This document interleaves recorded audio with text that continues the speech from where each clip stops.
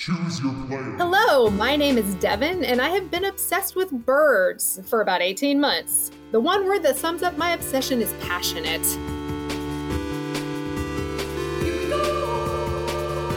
Fight out!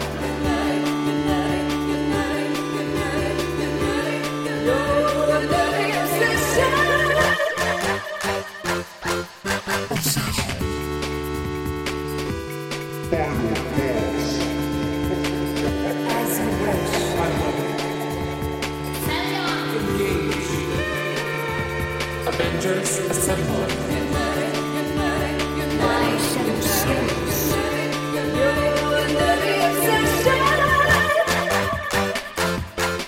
Obsession! Hello, everyone, and welcome to another episode of Your Nerdy Obsession, the podcast where we uncover people's obsessions and what makes them tick. I am Michael Owen Achenbach, as always, and today we have a very special guest that I have never met, but have met, and has been a part of my family, extended family, for a good chunk of time. My Seffi, who you all know, who is on the follow-up episodes here, it is her best friend, Devon. Hello. Welcome. Hello. And I consider her more of a sister, really, at this point, so I suppose that makes you my brother. Yeah, right? All right, little family unit. I like that. That is totally, I'm the littlest brother. So, Devon, thank you so much for doing this. We'll get to the topic, but for my listeners, tell everyone who you are. Well, The deepest question. The deepest question. Who am I? My name is Devon, and I live in East Texas. I'm a 6th grade math teacher, and I love being outside, hiking and kayaking and birding. Birding. See, look at beautiful transition. That was wonderful. So we're going to talk about a subject that the only kind of connection I have to it that is not my everyday life is a movie that was called The Perfect Year, starring Steve Martin, Jack Black, and Owen Wilson. Came out when I worked at a movie theater in college, which is why it's like stuck in my head. So we're talking about birds here, folks. And that movie was about 3 bird watchers trying to get like the perfect shot or trying to get all the birds. I can't remember, but it's so funny and worth the watch. But Devon, birds. Talk to me. I live in a city of pigeons, so like I don't get much. I saw a cardinal today, which was a sign. I was like, oh, look, a special bird for this episode. It's showing me. Pigeons are actually amazing. I used to think that they were just rats with legs, but they're totally not.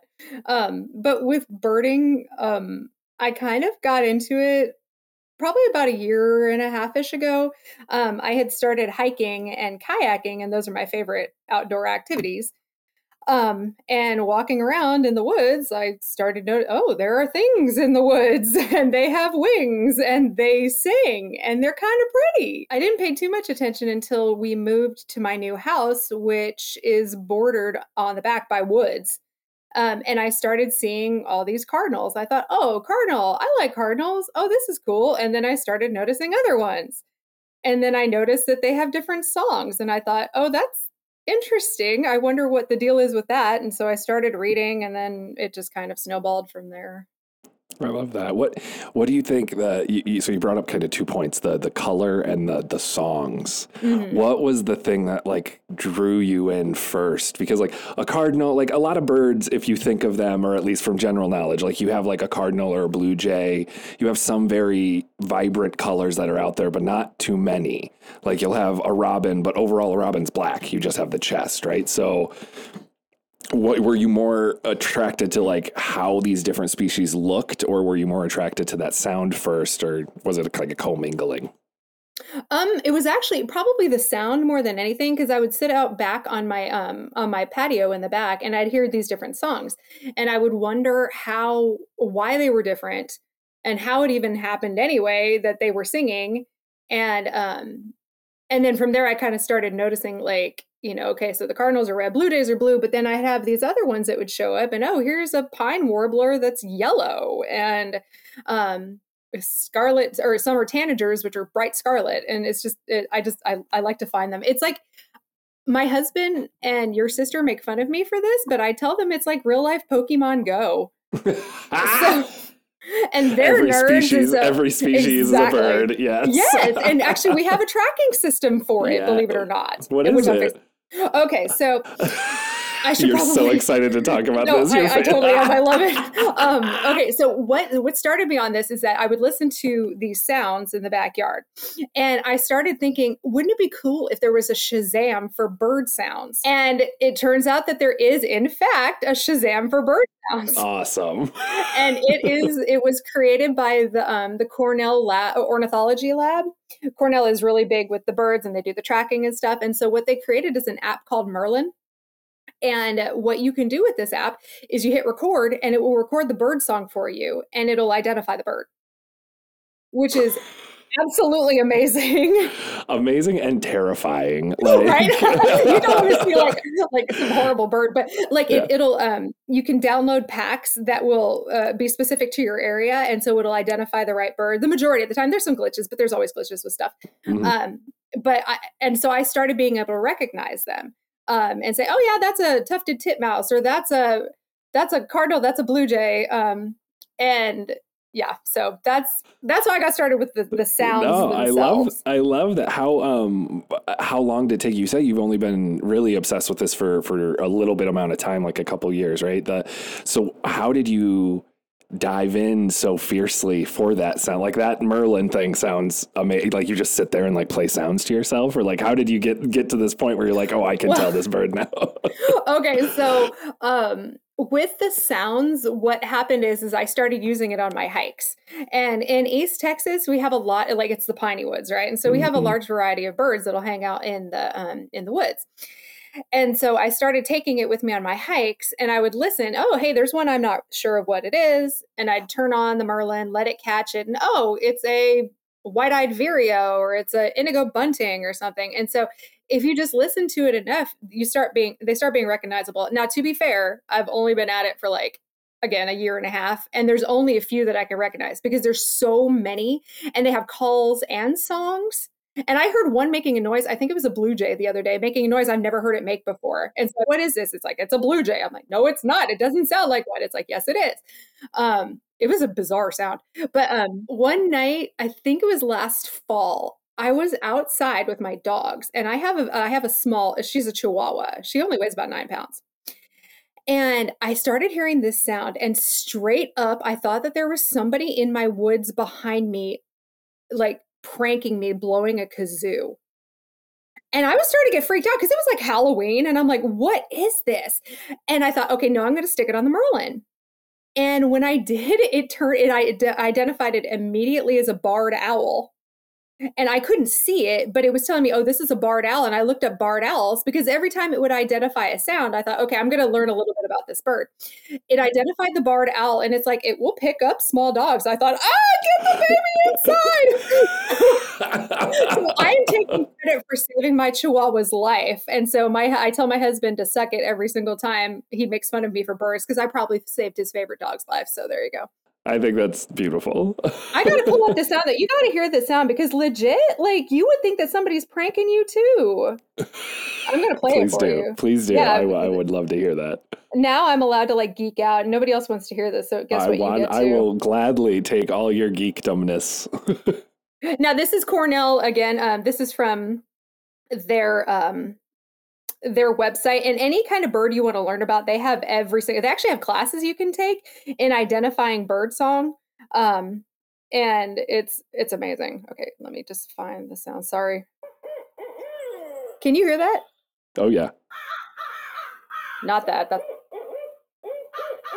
it sounds like somebody's on a kazoo, right? Yeah. Or just like, honestly, because I can't hear like the buzziness, but it sounded like someone was like going, hoo, hoo, hoo, hoo.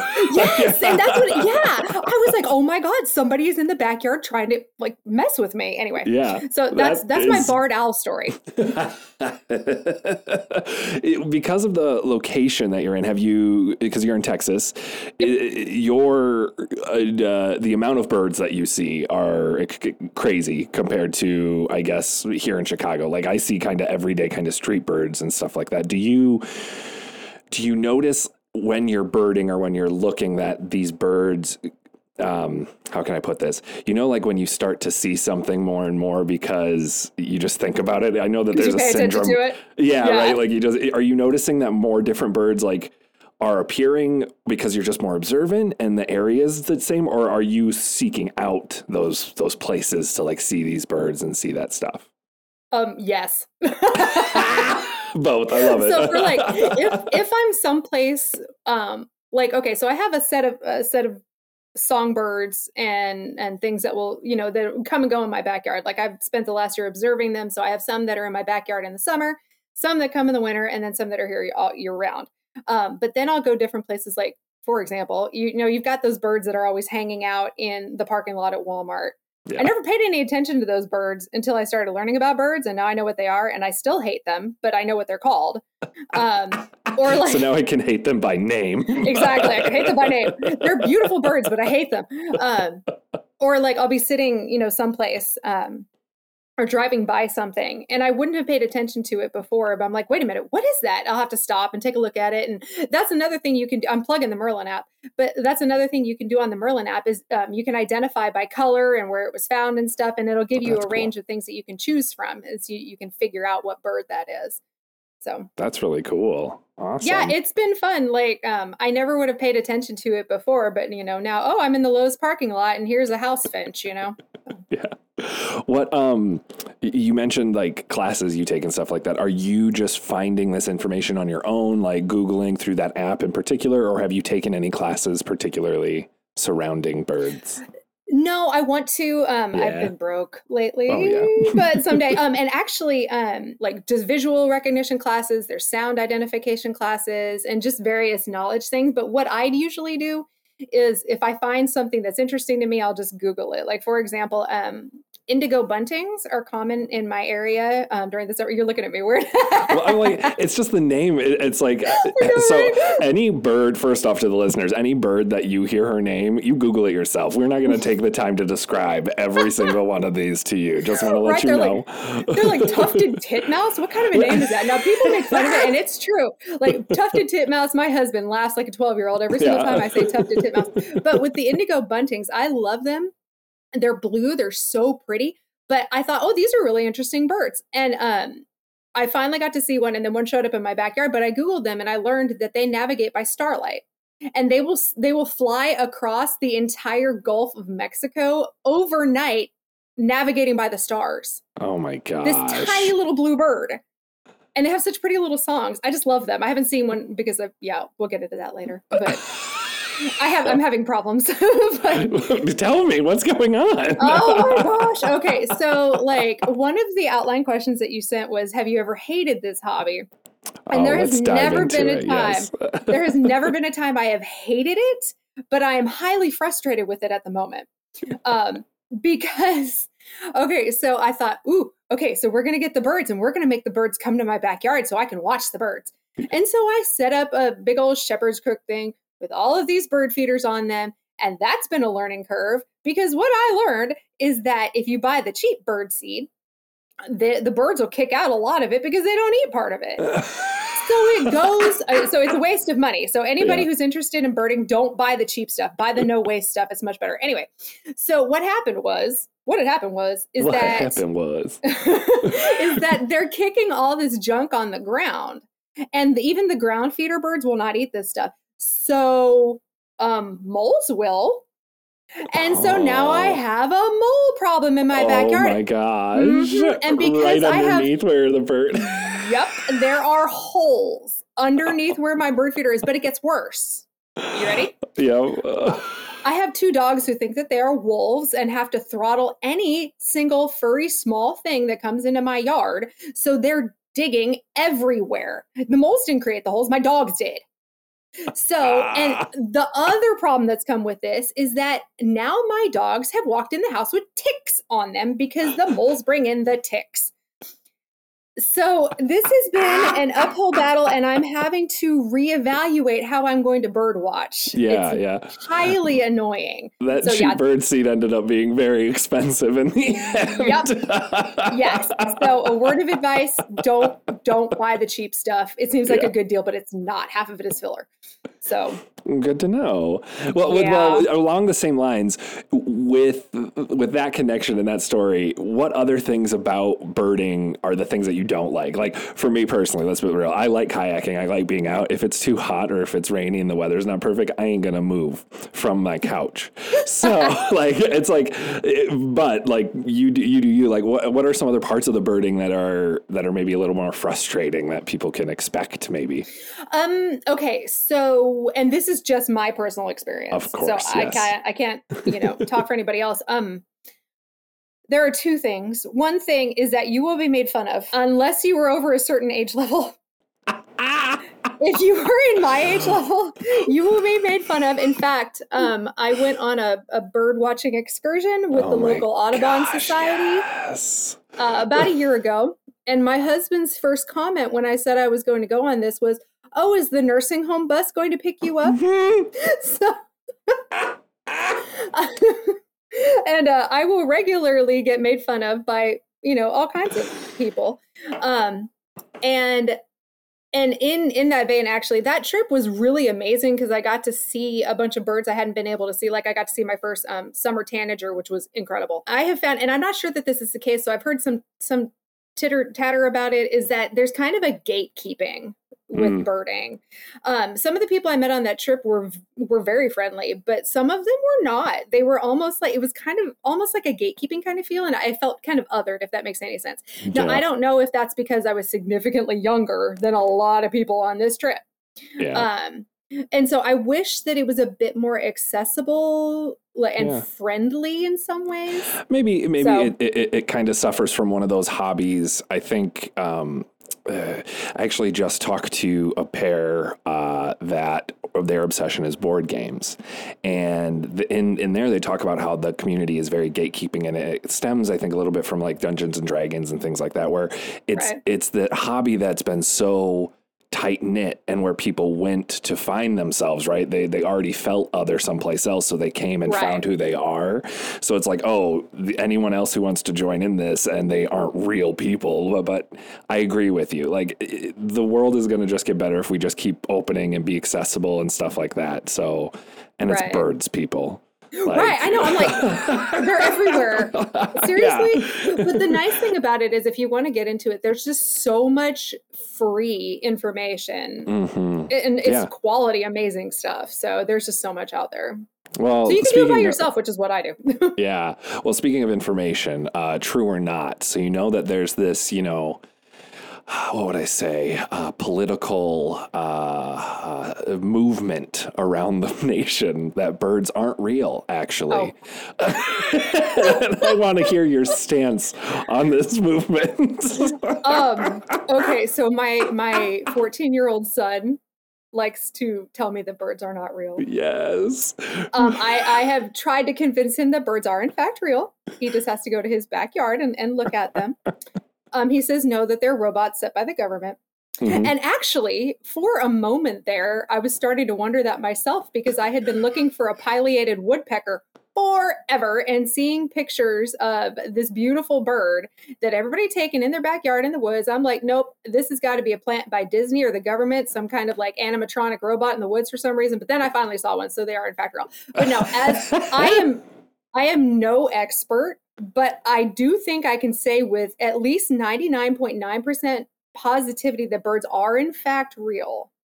So anybody who's still doubting, a chance. There's always a chance. There's always a chance that they may not be. For those of people who don't know that birds aren't real, there is this stance going around the nation that is slightly real, slightly just for funs of birds aren't real. Look it up. You'll have a good time. It's a good scroll hole. But we're not talking about that.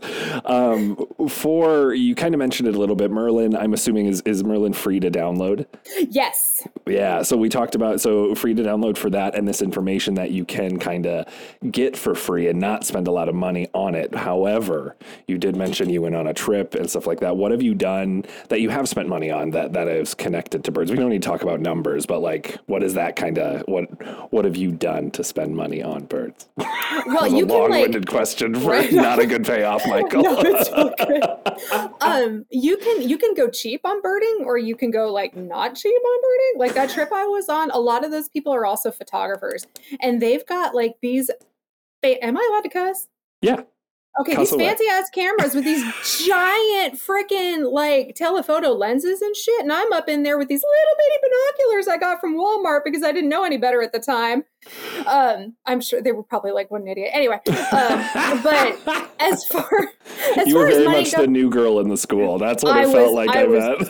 So the new girl, and I was like the mosquito bait. Like that's what they ended up calling me, was mosquito bait. I don't know why. No. Anyway, see, that's why I felt othered. Anyhow, but like all together, I haven't spent a ton of money. I finally bought myself a good pair of binoculars. And I've had to spend a little bit of money on things like wildlife passes so I could go to the places that are more protected to see them. Mostly what I've spent my money on has been freaking birdseed. And bird feeders of various types, and sugar for the hummingbirds, and yeah. It's not a super expensive hobby, but like I said, all the information is free, which is nice. But they've got super fancy bird feeders and super not fancy bird feeders. If you want to go cheap, actually, Dollar Tree has, which is like $1.25 tree or whatever it is now, has cheap hummingbird feeders that are just as good as anything else you can get. So love that. Those bird sanctuaries, I bet that's gorgeous. Or like those places, like, or is it just like hiking trails, or what is it like? Okay, so in Texas, we have, I don't know if they have this in other states, but they have wildlife management areas. You can go and walk through. Okay, yeah, you can go walk through them, but they're not as like clean and maintained as like the state parks per se. So I've been to one of the wildlife management areas, and you can drive through it, and it's just heavy, very dense, foliage and forestation, but you can see a lot of stuff there that you can't ordinarily see, especially during the migration season. When a lot of those, like the rarer birds, are sighted, because they'll pass through, but they don't stay, like, for example, like a cedar waxwing. They don't live around here, but they'll come down here for the winter. I have been trying so hard to see a dang cedar waxwing, and I think this winter I'm going to just try to go back to that wildlife management area and see if I can see one. That's awesome. Crazy. So I love that this seems to be like in your day to day, because like the seasons change, or like you said, the migration and stuff. You're like, oh, this bird's going to be around. I need to keep my eyes out, or like my ears out to listen to it, right? Well, and again, that's another thing. Again, I'm plugging the Merlin app. You're welcome, Cornell Ornithology Lab. But they another thing that they'll do is they'll identify the birds that are in your area at the time, and so it'll tell you, okay, well, this is what's here during the winter, and so you might be able to see one of these if you're lucky. So nice. We've been talking about it a little bit, and how people have made fun of you for this obsession, which shame on them. Anyone that makes fun of an obsession, shame on you all. Yeah, you need to tell your sister that. You hear that? She has to listen to these. She does the follow-ups. Shame on you, Seffi. Shame. But when do you reveal this, like, to a friend or to like a significant other? When does this like come up? When does this like come up to be like, oh, they're birds? Or do you just like sit down at a cafe, you notice a bird, and then you just diatribe on that bird? Okay, so I'm one of those people that I'm not embarrassed by anything. Love it. And so I haven't really, like, I don't know. It just kind of comes up in conversation. Like, for example, I'll be sitting there, we're at dinner, and I see a bird. Oh, wow. Hey, look at that. That's a Carolina chickadee or whatever. And so it just and they're like, what's the matter with you? But I went on a hiking trip to Utah with one of my friends last November. And I told her, I was like, girl, if I go with you, you just got to understand, I'm going to stop and look at these birds. And she's like, I don't care. And she was so cool about it. Like, yes. And she has a hearing impairment, so she can't hear them the way that I do. So I'll randomly stop and start getting out my binoculars, and she'll just be like, okay. And she'll just stand there. She's just so cool about it. She's the best. I love it. But a lot of my friends know. The only ones that make fun of me are your sister and my husband.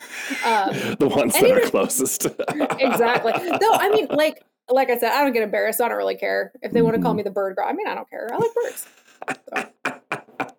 They're cool. I like that it just comes up. I love unapologetically obsessions because Yes. like, why? Like, especially like you've been talking about this whole time, like you just love gathering this knowledge or like learning this information, right? This free information that you keep finding, and why not share it? Like, it's going to be stuck in my head for my enjoyment. I want everyone to enjoy this. Exactly. And that's like, I'll just throw out facts that I learned. And I'm sure that, nobody cares that Indigo Martins navigate by starlight, but I think it's amazing. So that is really cool, actually, because that is like, let's think about that. Let's break it down. All right. They navigate by starlight. Who else navigated by starlight? Men, when we first learned how to travel on boats and ships. So you know what?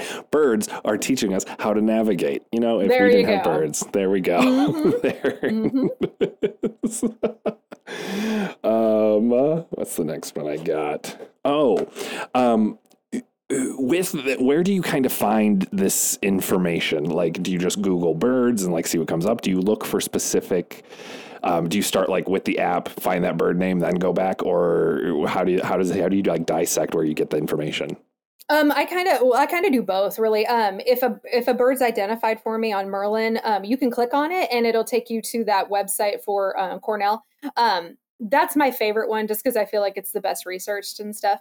But on occasion, I will look for other information. Like, for example, I was reading a book that was given to me by that same friend who I dragged through Utah listening to birds.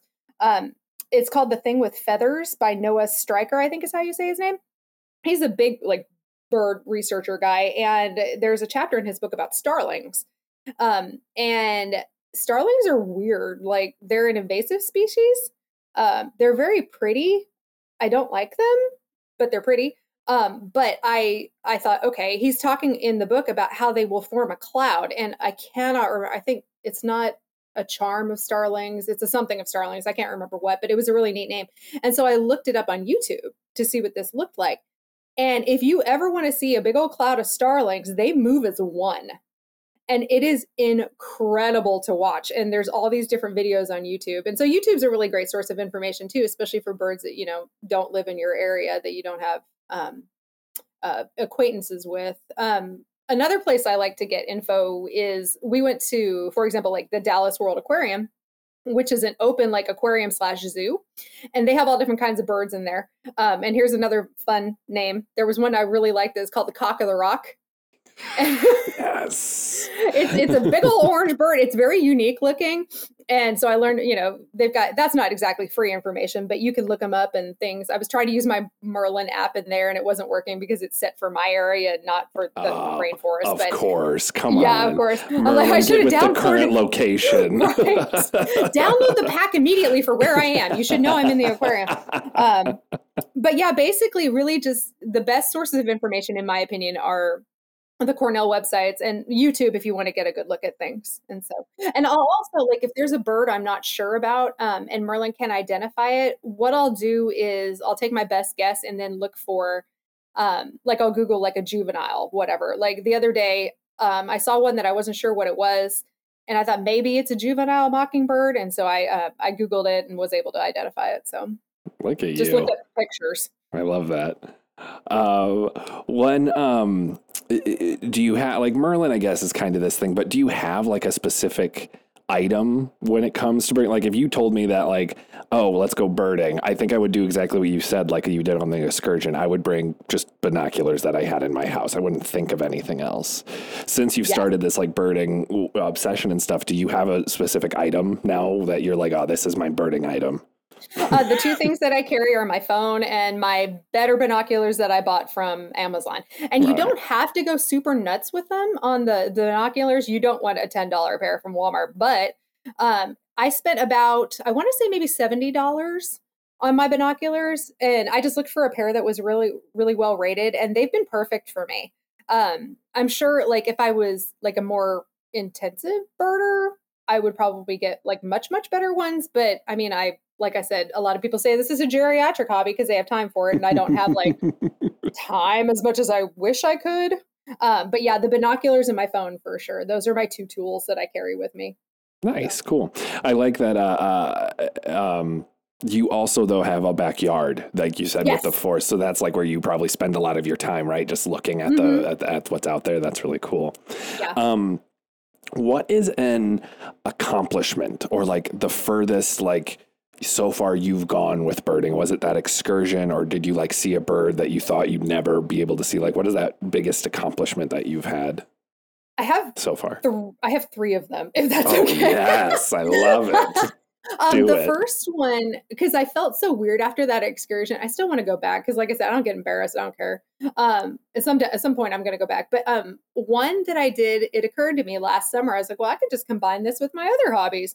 So I got on my kayak and I went out into the deep East Texas woods, and I was able to find a northern parula, which was very exciting. I couldn't see it super great because it was against the sky and it's hard to identify their colors when it's like that. But I was able to identify it with the app, and I did see a glimpse of it. And that was something I was really trying to see last summer because they're not here all the time. So I was very proud of myself. I'm in the middle of the lake looking up at this thing, and I'm sure people are like, what is the matter with her? No, so they were like, oh, look, there's a birder. That's what they were saying. Exactly. They probably were like, look at that nerd out there. So that was my first one. And then also last summer I went hiking. I haven't been able to do much this summer because I had surgery, but last summer I went hiking in Fort Worth in their nature preserve. And that was a different experience because in East Texas, we're called the Piney Woods out here. And so we have huge, like I'm talking giant pine trees. And so sometimes it's difficult to bird because the birds are so far up. But it's a different environment over there. And so the trees are much farther down. So you can see a lot of things a lot better. And so, that was where I spotted summer tanager on my own. And I found a whole bunch of species I had never been able to see just in that one trip because the birds were so dense. And that was really awesome. Great. And then my third one, I said I had a third one and I can't remember what it is. Oh, the pileated woodpecker. That's where I was floating along on the lake and I saw that dang pileated woodpecker and was able to confirm it was not, in fact, an animatronic robot. I love so that everybody had seen but me. I love that. I'm laughing only because I need to make this a podcast visual because your face, how excited you got. Like every time you've said a bird name so perfectly, you are so excited and it's infectious. It's infectious. It's beautiful. So you mentioned it at the beginning and I told you before we recorded too. So this episode is coming out around Halloween. All right. So tell me a little bit about, your connection to birds is with sound, right? And you heard them first and that intrigued you. Yes. That's what you said. So I'm curious, like you mentioned that owl sound as well. Is there any kind of bird out there or thing that it's like creepy or Halloweeny or like a memory that you have with birds and... Oh, yeah. Last summer. Again, your face. I love it. Go on. Or not last summer, I think it was last fall, again, around about the time of the barred owl scariness. There's another bird called the nightjar that I don't think is in our area all the time. And we were sitting outside, and that was another one that was like kind of spooky sounding. In addition, of course, crows. And I could go on about crows forever. Like I'm trying to befriend the crows in my backyard right now. Crows, to me, they automatically sound creepy. Like that's the sound of Halloween to me is crows, right? And then also there's another bird. I haven't seen them around here lately. I know that they're here all the time, but I think they may have abandoned my backyard because they're ground feeders and there's no more seed on the ground. Yeah. Yeah. Anyway, but they're called mourning doves and they're common everywhere, but they make this sound and they're not mourning as in sunshine, good morning. They're mourning as in sadness. And they just make the saddest sound. And so it's not exactly spooky, but it's melancholy. And I can always identify those because they're very unique. So I don't need to see them to be able to identify them. But yeah, but crows for sure. So I'm trying to draw more of them to my backyard this year. So. Crows are so interesting. I will say not a lot of the trivia has crow information because there's a lot of crow information out there. Well, that's too bad because I love crows. Well, because like you were saying, like this information overload of the amount, like even just researching for the nerdy knowledge section, I was learning about birds that I had no idea. Like some of these birds were capable of, or the way that birds have evolved to be able to sustain themselves is insane. And it's just, I've never thought of it before. Cause like, again, I see pigeons and that's normally what I see on a daily basis. Like that's it. So, well, I will say about the evolution thing, that's actually another thing that really drew me to birding. Cause I used to teach 5th grade science. And in Texas, one of the big things about 5th grade science is, camouflage and mimicry and these evolutional adaptations that birds have. And so I'm looking around the piney woods in East Texas and thinking, it's brown and green. Why is this cardinal red? Or it's same thing with the pine warblers that are bright yellow, or the prothodatary warblers, bright yellow. That's another one I really wanted to see this summer, and I'm not sure I'm going to get to. Anyway, or like even blue jays and stuff. So how do they survive if they're not blending in? And so I've done a lot of reading on it, trying to figure out how that this is evolutionarily advantageous. I think it has to do with breeding more than anything else, because they get preyed on by everything. But anyway. Interesting. Yeah. Well, I got one question, and then one last question, then we're going to dive into the nerdy knowledge. So okay. That question is, so you died. I'm so sorry to tell you. Oh, no. And because we're so close and I'm in Chicago and you're Texas, they asked me to come down there to go through your personal belongings, because no one else that is in Texas, could do it. Right. So I come there, I look through your personal stuff. I find this like secret compartment, and there's like this like perfectly etched bird picture on the secret compartment door. And I open it up, and then there's this beautiful box and their note. And on the note, it says, "Whatever is in this box represents my obsession." What's in the box? A whole bunch of freaking feathers, and I'll tell you why. Because feathers are illegal to keep. You are not allowed to keep feathers. Really? It is against the law. Like even pigeon feathers? Like feathers, period?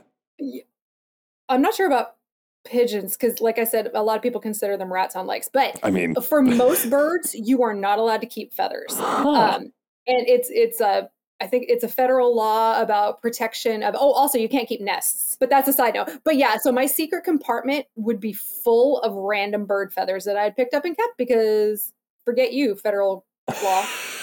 I love that. It's such a weird law to have. I know. I'm like, it's a blue jay feather, man. Come on. Well, and like also like it's not, they fall off just like hair sometimes. Exactly. Like it's not like they are always like plucked. Like it's not like, that is an interest. I love that. Is there any feather in particular or like that you would like to have in there? Like that like anyone, even if it hasn't happened yet, you're just like, oh, I want to have this feather. Okay. There's a lot. All of these feathers would be humanely gathered, just to let people know. They would have just been, the crows would have brought them to me. Blue jay feathers, because blue jay feathers are not actually blue. They're brown, and it has to do with the light reflecting. Oh, so just like bonkers. To figure that out, like, like look at the feather. I've stared and stared at them. I didn't keep it, though, because that would be against the law. But I've stared at them, tried to figure out, and I've tried to read about the physics. It doesn't make any sense to me, whatever. Yeah. But I wouldn't mind having like some of the warbler feathers, because a lot of the warblers are yellow. But there's so many different kinds of warblers. I don't know. I love warblers. All right. Yeah, the yellow ones especially. Like the pine warblers around here, they have such a shimmery call. Like it sounds like a shimmer, and I just love hearing them, because I was like, oh, pine warbler. Anyway, I'm going off again. No, I love it. That's what I want. Woodpecker feathers are cool too, because they have spots. Oh, you shouldn't ask this question. You're the one that said feathers. Yeah, there would be all kinds of feathers. And one of those cock of the rock feathers, because it was bright orange. He'd be in there too. I love that. So. That's beautiful. Well, thank you so much. But now we're going to test your knowledge with nerdy knowledge. Okay, I make no promises here. Since, like I said, this is coming out around Halloween, all of these questions are the spooky, ooky facts of birds. And let me tell you what, I need to tell you that birds are terrifying creatures. Yes, I read these. There are some interesting questions here. All right, so you have 10 possible points. There are also 10 questions. And if you know more information than what I give, please, you might get bonus points. So like feel good. All right, so the first question.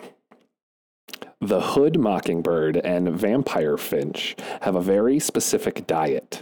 What do they both feast on? Hood mockingbird and vampire finch. I have never heard of either of these. Vampire makes me think blood? Is that your final answer? I mean, I've never Okay, I'm gonna look it up because now I'm intrigued. But sure, let's go with blood. You That are sounds great. correct. So they crap! both feast on other birds' blood. The hood mockingbird is found in places like Galapagos Island and has a sharp tip beak that pierces the skin of other birds and drinks their blood. The vampire finch, this one's intense, grabs onto its host and uses its sharp beak to drink the host's blood. Since the vampire finch is so small and light, its grip is so impossible to shake off. I just Googled a picture of that mofo. Oh yeah, they're intense. Holy crap! It just looks like a regular finch that you'd buy at the pet store. Oh yeah. Wow. Okay, so I just learned a thing. Thank you. Oh, you might learn a lot then, because I love this. All right, well, look at you get a point. Yes. All I mean, right. it was really hard to deduce. So I don't know what you're talking about. These are difficult trivia questions. The next one. Similar to the cuckoo, the honey guide lays eggs in other birds' nests. However, honey guide chicks do one thing when they start to hatch. What do they do? They probably eat the other ones. They 100% eat the other ones. Now, I know a thing about this. This is called parasitic nesting, I think is the term for it. And we actually have birds in East Texas that do this. Cowbirds will do this. Cowbirds will lay their eggs in other birds' nests and take the other eggs. And then you've got a cardinal or a little bitty Carolina wren raising a giant ass cowbird.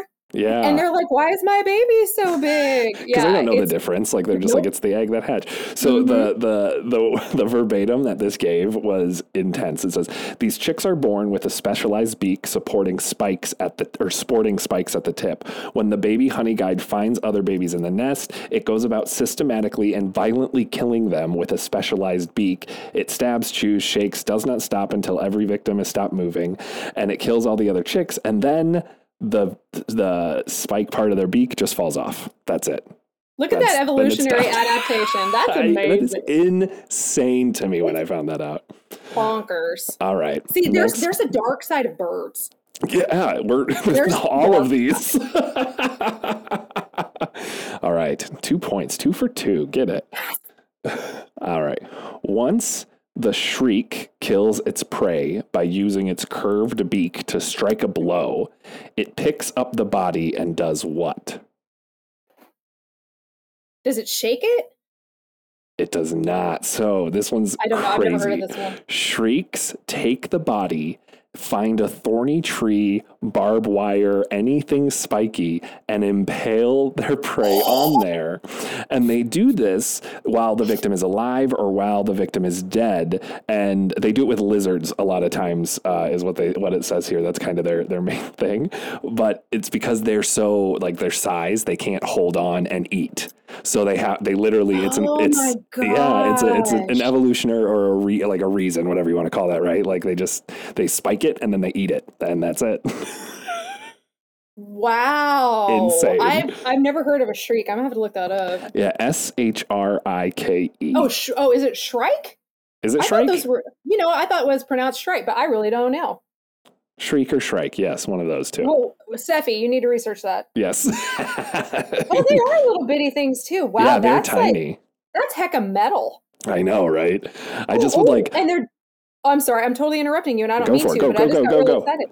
They're it's derived. Their genus name is derived from the Latin word for butcher. Ooh.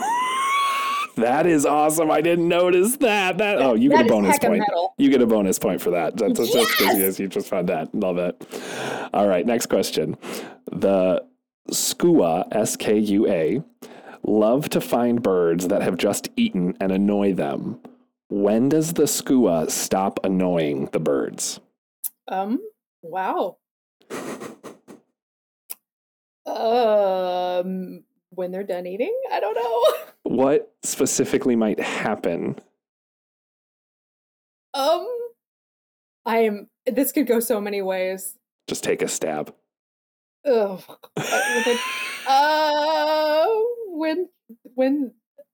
Okay, this is gonna be gross. When they poop, I don't know. Oh, so close. So close. When they throw up. So the skua sees a bird that's just like, oh, I'm eating, or they're eating, waits till they finish, annoys them. They throw up, and then the skua will eat their throw up as a way to survive. They do this if food is scarce, and this is 95% of the diet in the wintertime is from other birds' vomit. Yeah. Holy crap, that's crazy. I know. That's I'm not so doing gross. very well, am I? So gross. You got 3 points. Calm down. Points don't matter. All right. Next one. An Australian native, the Bassian thrush, has a very unique way of hunting for its favorite food, worms. What do the Bassian how do the Bassian thrusts get worms out of their hole? So it's a ground feeder. The only ground feeder, well, we have a couple ground feeders in East Texas, but the one I'm thinking of specifically that eat worms is robins. But robins will just go around pecking for them. So they're probably, it's Australian, so it's going to be a nightmare, whatever it is. What do robins do? They just go for it? Yeah, robins will just peck at the ground. They're not feeder birds. But I haven't seen them do anything. How would a bird tempt a worm out of a hole? It's a great question. Or force a worm out of the hole. Tempt, force. There's 2 different ways. Okay, so here's my crazy guess. Love it. Either they poke at the other end of the hole until they come out, or they tempt them out with something. Ooh. Neither are right. I can't give you a point for that. They fart in the wormholes. Oh my God. With both the vibration and gas, the fart startles the worm and pushes itself into motion. The smell is so deadly that the worm will come out of its hole, and then the thrush will snap up its fries with its long beak and munch away. Oh my God. Okay, so going back to evolution again, which was the first one of those that figured that out? Yeah, right. And then that was the one that lived because it was getting the worms and was able to reproduce. Yeah, and then you know that their farts are probably more deadly now than they were when it first started because of evolution. That's bonkers. I love this. See, I'm learning so much. I know. That fact was so stupid. I just really. All right. Here we go. Here's the crows. A research conducted at the University of Washington in 2008 proved that crows are able to recognize faces and hold grudges. In the study, the scientists that trapped crows were masked. After letting the crows go, the researchers would walk around the campus in the mask. The crows responded by circling and vocally scolding their suspected abuser. What mask did the scientist wear? I remember reading about this study because it was one of the things that got me interested in crows. And for the life of me, I cannot remember what the mask was. Take a guess. I do remember it was a mask. It was. Oh, crap. I don't know. I'm going to throw it out there. Donald Trump mask. Oh, it would have been worth it. I mean, kind of. It's a caveman mask. Oh, there you go. It was a caveman mask. I love that. And crows are intense. Like you said, like crows can hold grudges. They're so intelligent. Like crows. They use tools too. Yeah. And make sure you people, I don't think know a huge difference between crows versus blackbirds versus... Because, I guess... Magpies and jays, they're all in the same family. Yeah, they're all kind of the same family. They look similar as well, but crows are intense, y'all. Mm-hmm. Ducks will do the same thing to both males and females during mating seasons. What possible kinky thing do they do to both sexes? Okay, so duck mating freaks me out, and so I have not read up much on this. Terrifying. This question was, I had 3 different iterations of this because of how terrifying their mating is. Okay, so here's the only thing I know about duck mating, and I don't read up too much on ducks. I like songbirds better, but okay, so here's what I know about duck mating. I think that they have corkscrew penises. Correct. Which is bonkers, but I also know that some ducks will play dead to avoid getting mated with. Also correct. But in response to the question, I have no idea. I'm scared to even guess. Well, I'm going to give you a bonus point because of those 2 facts as well. So ducks have corkscrew penises, and the female ducks also, their insides are also corkscrew. So they're made to fit, right? Right. However, if you can imagine how a corkscrew penis would work, it probably is hard to get in a corkscrew hole, right? Without physically moving your body. So ducks, when the mating season is happening, if another male is trying to flirt with their female, will go after them and do this. But 9 times out of 10, it will be a female being aggressively fucked and then drowned because the duck will hold them underwater to make sure they can mate with them properly. And by hold them underwater, I mean 1 foot on the back of the neck of the bird, holding it underwater. It is. I deserve 5 bonus points for that. Horrible. Ducks are horrible mating creatures. Ducks are the worst. I do not like ducks. I do not like them. I can't tell you what a duck is. No ducks. No, Songbirds. that was a rough one to read. Like ducks. Moving on. I'm giving you a bonus point for that, so no worries. Thank you. I feel I deserve one. You do. Secretary birds like to swallow their meals whole after they make them immobile by doing what? Oh, I know this. Secretary birds have really long eyelashes. Don't they peck them in the head? Or am I thinking of something else? I give it to you. They stomp or hit them to death. So they might peck them in the head, but the secretary birds in particular, they'd stomp because they do have long feet or long legs or something like that too, right? Mm-hmm. But you get a point for that. No worries. Yay! But so they make them completely immobile and then swallow them completely whole, which... In Australia, in August of 2019... a 76-year-old woman was doing her morning chores and bled to death from what kind of bird attack? I bet it was an owl. Ooh, no, a chicken. Chickens aren't birds. I refuse to acknowledge a chicken as a bird. Apparently the chicken punctured the varicose vein and hemorrhaged on this poor woman. Oh my God. That's horrifying. Welcome to Halloween Nerdy Trivia with Birds. Yes. Hey, speaking of Halloween, can I interject something really quick? Okay. So if anybody has seen HBO's The Staircase, which was a reenactment, like the whole story of like a very crazy murder trial, one of the theories, and this is the one that I go with, is that it was actually a barred owl that killed her. That's awesome. So that's super Halloween-y. If you're looking for bird Halloween-y stuff, I am dead ass convinced that a bird killed that. It was a barred owl who killed that woman. Anyway, that's why I went with owl. I love it. Owls are intense. They're sneaky. Yes. All right. This is the last question. You have 6 points out of 10. So you're doing good. fine. I'm glad you're counting. I got it. Failing. 6 out of 10 is a D. No, it's fine. Okay. What is known as the world's most dangerous bird? Hummingbird. Ooh, interesting. Why? Okay. Those mofos are aggressive AF. Like... They are the worst. I could see them being considered the deadliest bird just because they like go after each other so bad. But do they just go like after food with each other? Like, what do you mean, like aggressive? Well, like, do they just like? And I know that there's a section where I get to geek out for a second, right? Yeah. That'll be next. Okay, I'll get into it then. If that's okay. Yeah, of course. But if it's not a hummingbird, my guess would be most dangerous bird. Like, are they including raptors, like birds of prey too? Yes. Okay. Snowy owl? No. So this was kind of a trick question. I didn't expect you to get this one, but it's called the cassowary. So raptor birds. It looks like a ostrich emu type creature, except the face is legitimately dinosaur. Yes. And this bird can weigh up to 200 pounds, and its claws are deadly. My 14-year-old introduced me to these. Yes. Yeah. Well, great job. You got 6 out of 10. But points don't really matter. You're fine.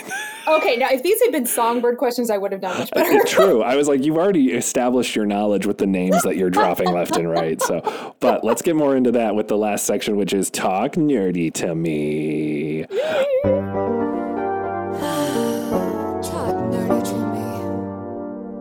So my first one is the top 3. Tell me your top favorites, your top 3 favorite birds.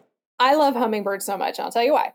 because I was listening to a bird podcast because I'm a nerd and that's what I do. And yes, the nursing home bus will pick me up later, according to my husband. But I heard hummingbirds described as unrepentant SOBs. And they are awful. They are the worst. They are so pretty and they seem so innocent, but they are not. And there's a reason for it. It's not because they're just bastards, because they can be. It's because, according to the thing with feathers book that I talked about, there's a whole section on hummingbirds, and it talks about how, like pound for pound, they're using the most calories of any bird. And so when they find a food source, they aggressively defend it. And I'll sit outside. I'm not doing it this summer because, again, I had surgery, so I haven't been able to keep up with it. But I'll sit outside and watch my hummingbirds at their feeders. And if one comes up, even if he's not at the feeder, I have a hummingbird that will chase everybody off, and he'll chase them and then come back. And I'm like, you're using more calories chasing them off. But this bird is dead set on defending this food source.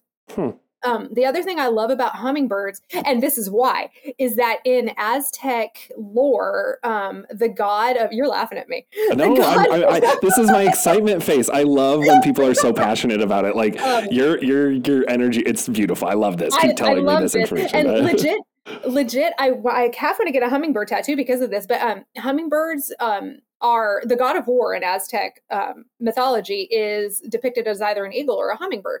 And I cannot say the name.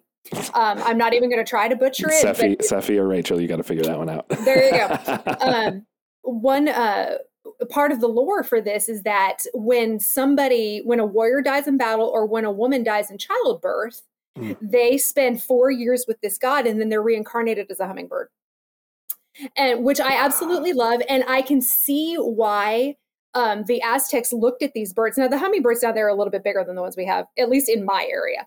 But they are so freaking bellicose. And so you can see why they would be the god of war, because they are not freaking backing down from a fight. And there's some species of these that live year round. Now, we don't have year round hummingbirds in East Texas where we actually have nice summer or nice winters. But up in Washington, there's a species and they have snow and they're eating nectar in snow. These tiny ass birds. I don't understand why they don't migrate, but they sure as hell don't. They stay there. I freaking love hummingbirds. They're amazing. That's so cool. Also, on a side tangent, I just want to say the Aztecs' belief that the death of a warrior and the death of a woman in childbirth have the same status. We're just gonna let that one drop into everyone's brain for a little bit, and we can move on. Isn't that I love it. I need a hummingbird tattoo so bad. Yeah. So okay, so that's my that's my hummingbird. Love that. Yes, what are your other two? What are the other two birds? Okay, so I thought so long and hard about this, and there's just so many things. Now I got to go off about crows. Okay, so I grew up in Alaska, and we have ravens up there. Now ravens are big ass birds, but they're the same intelligence level as crows, right? Crows are part of a family called corvids, and corvids are spooky, spooky smart. They're one of the only birds that know how to use tools, because that's like a high level adaptation, right? So they'll use a stick or whatever to get what they want. And so one of my recent obsessions has been, and it was a summer project, or it was supposed to be for me, is that I was going to befriend the crows. And so there's a whole section on TikTok that's Befriend the Crows TikTok. And so I've been following that. And so I built myself a little platform and they'll eat just about anything. So they said they like dog food. I put some dog food out there with some shiny objects, and the shiny objects are gone.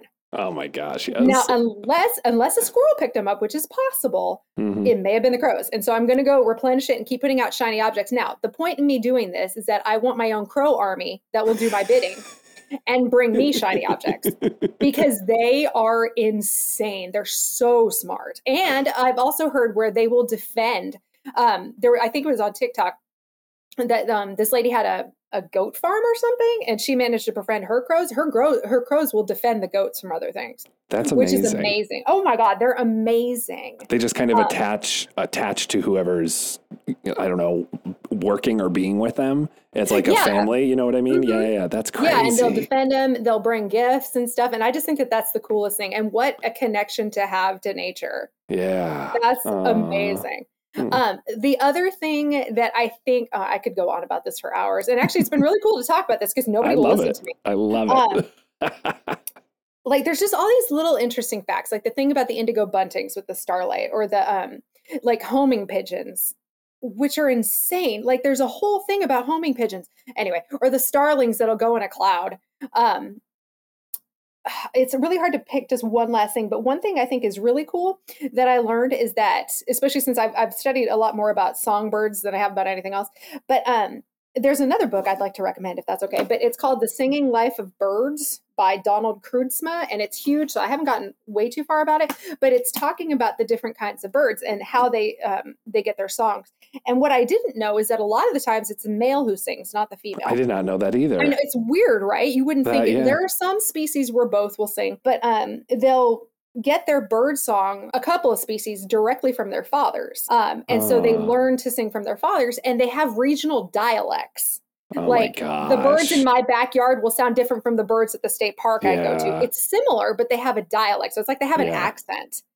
And that's how they establish their territories. And they have a specific structure in their throat. I think it's called a syrinx. I think that's how you say it. And we don't have these, but this is how they sing. And it's so fascinating. It's that just is so cool. Fascinating. The male singing, I guess it kind of makes sense because in nature, it seems to be the male of every species is the colorful or is the plumage one. So that I kind of see that connection in that aspect. But yeah, I didn't know that. I just thought they all sang, honestly. Yeah, well, and there's some, I can't remember which ones the females sing to, but in a lot of them, the passerine family, that's what they call it. Those are the songbirds, and it's the males. And with the plumage thing, that same thing is true. Like a male cardinal is significantly brighter than a female. Blue jays are the same. Like you can't tell them apart unless you do like a DNA test. But with a lot of them, Oh no, I have one more thing. Is it okay if I have one more thing? Yeah. Okay. This is the last thing, I promise. Woodpeckers. I freaking love woodpeckers. They're amazing. They have really cool feet. They're not like songbird feet. They have 2 toes in the front and 2 toes in the back so they can skitter up trees. And they're awesome. I love woodpeckers. So yeah. So we got hummingbirds, crows, songbirds, honorable mention woodpeckers for your top 3 highly birds. honorable mention woodpeckers, and there's so many different kinds of them.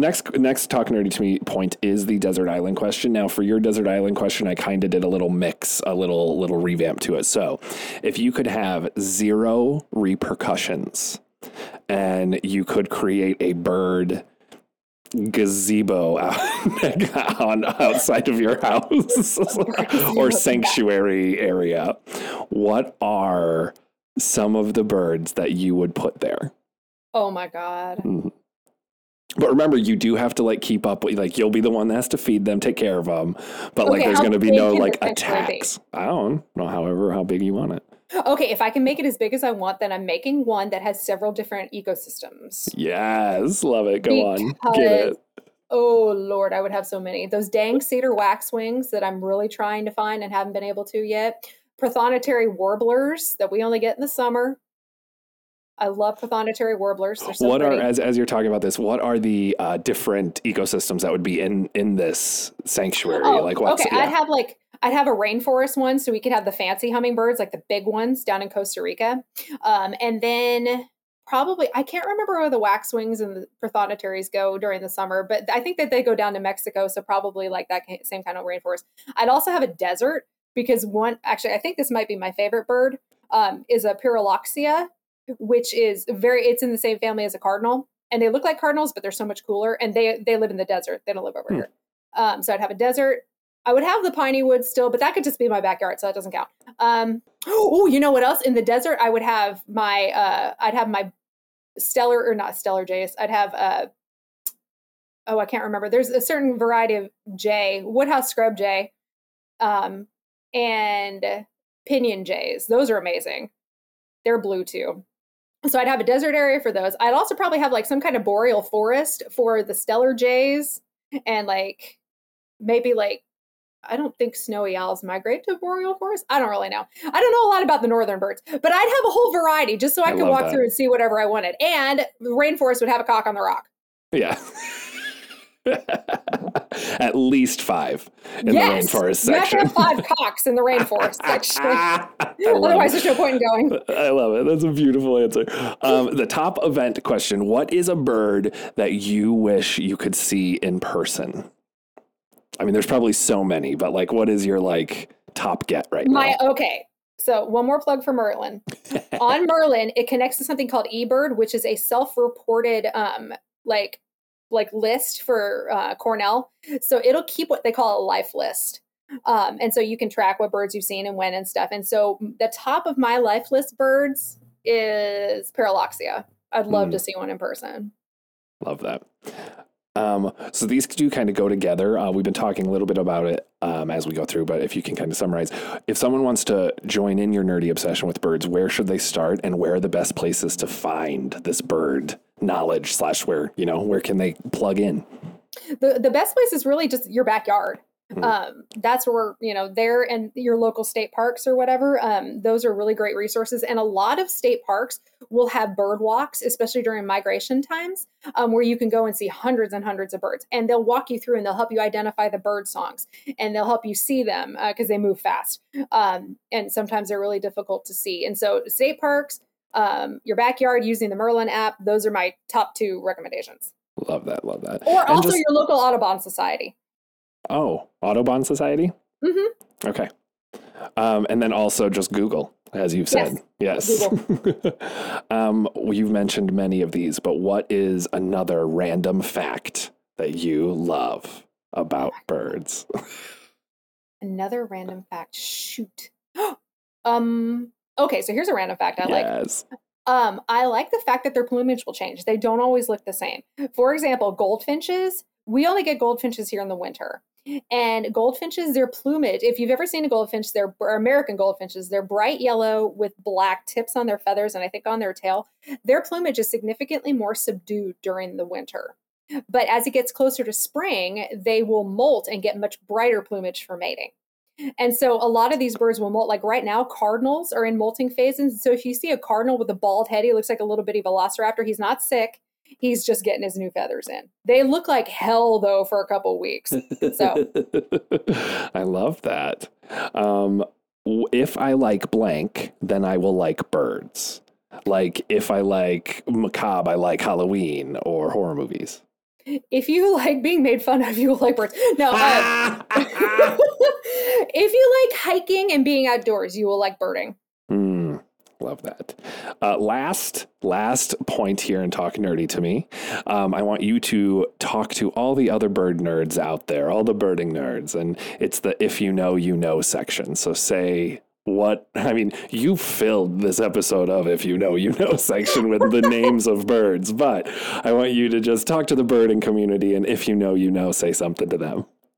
Okay, if you know that how irritating it is to hear a bird, try to spot it, you see it, try to get your binoculars on it, and by the time you do, it's gone. I can imagine that's so frustrating. Or like you see like the feather fly away, probably. That's probably frustrating too. Yeah, it's annoying as hell. Well, thank you so much, Devon, for this conversation. This has been lovely. Is there anything that you want to plug? Where can people find you? If you want them to find you, you can also just say no. But anything you want to plug or say? Well, I've plugged my 2 favorite books here and then my app. And so, yeah, I think I'm good. All right, let's refresh the app and the books that you wanted to plug. So the app is called Merlin. It's from the Cornell Ornithology Lab, and also going along with that one is called eBird. And again, that's the reporting one. So you help Cornell keep a track of what birds are in the area. They'll do yearly events where you count your backyard birds, the nesting and things. It's just a whole thing. I could go on for hours. And then a book, it's called The Thing with Feathers. It's by Noah Stryker, I think is how you say his name. Absolutely amazing. Great storytelling, and you learn so much. And then if you're interested in songbirds specifically, this book is called The Singing Life of Birds by Donald Kreutzma. So Love. Well, and thank you, listeners, for tuning in and learning more about birds with me on this episode of Your Nerdy Obsession. As always, if you have things that you would like to add for next week's follow-up episode about birds, because we love sharing knowledge as well, you can email us at yournerdio@gmail.com or DM us on the socials. And remember to follow us while you're there, which is Your Nerdy O on TikTok, on Twitter, on Instagram, all of those fun stuff. Also, remember to rate and review us on the Apple Podcast and everywhere you listen. But until then, we'll talk to you later, all right? Bye. Bye. Oh, that was so fun. and thank you for being interested. Avengers Assemble.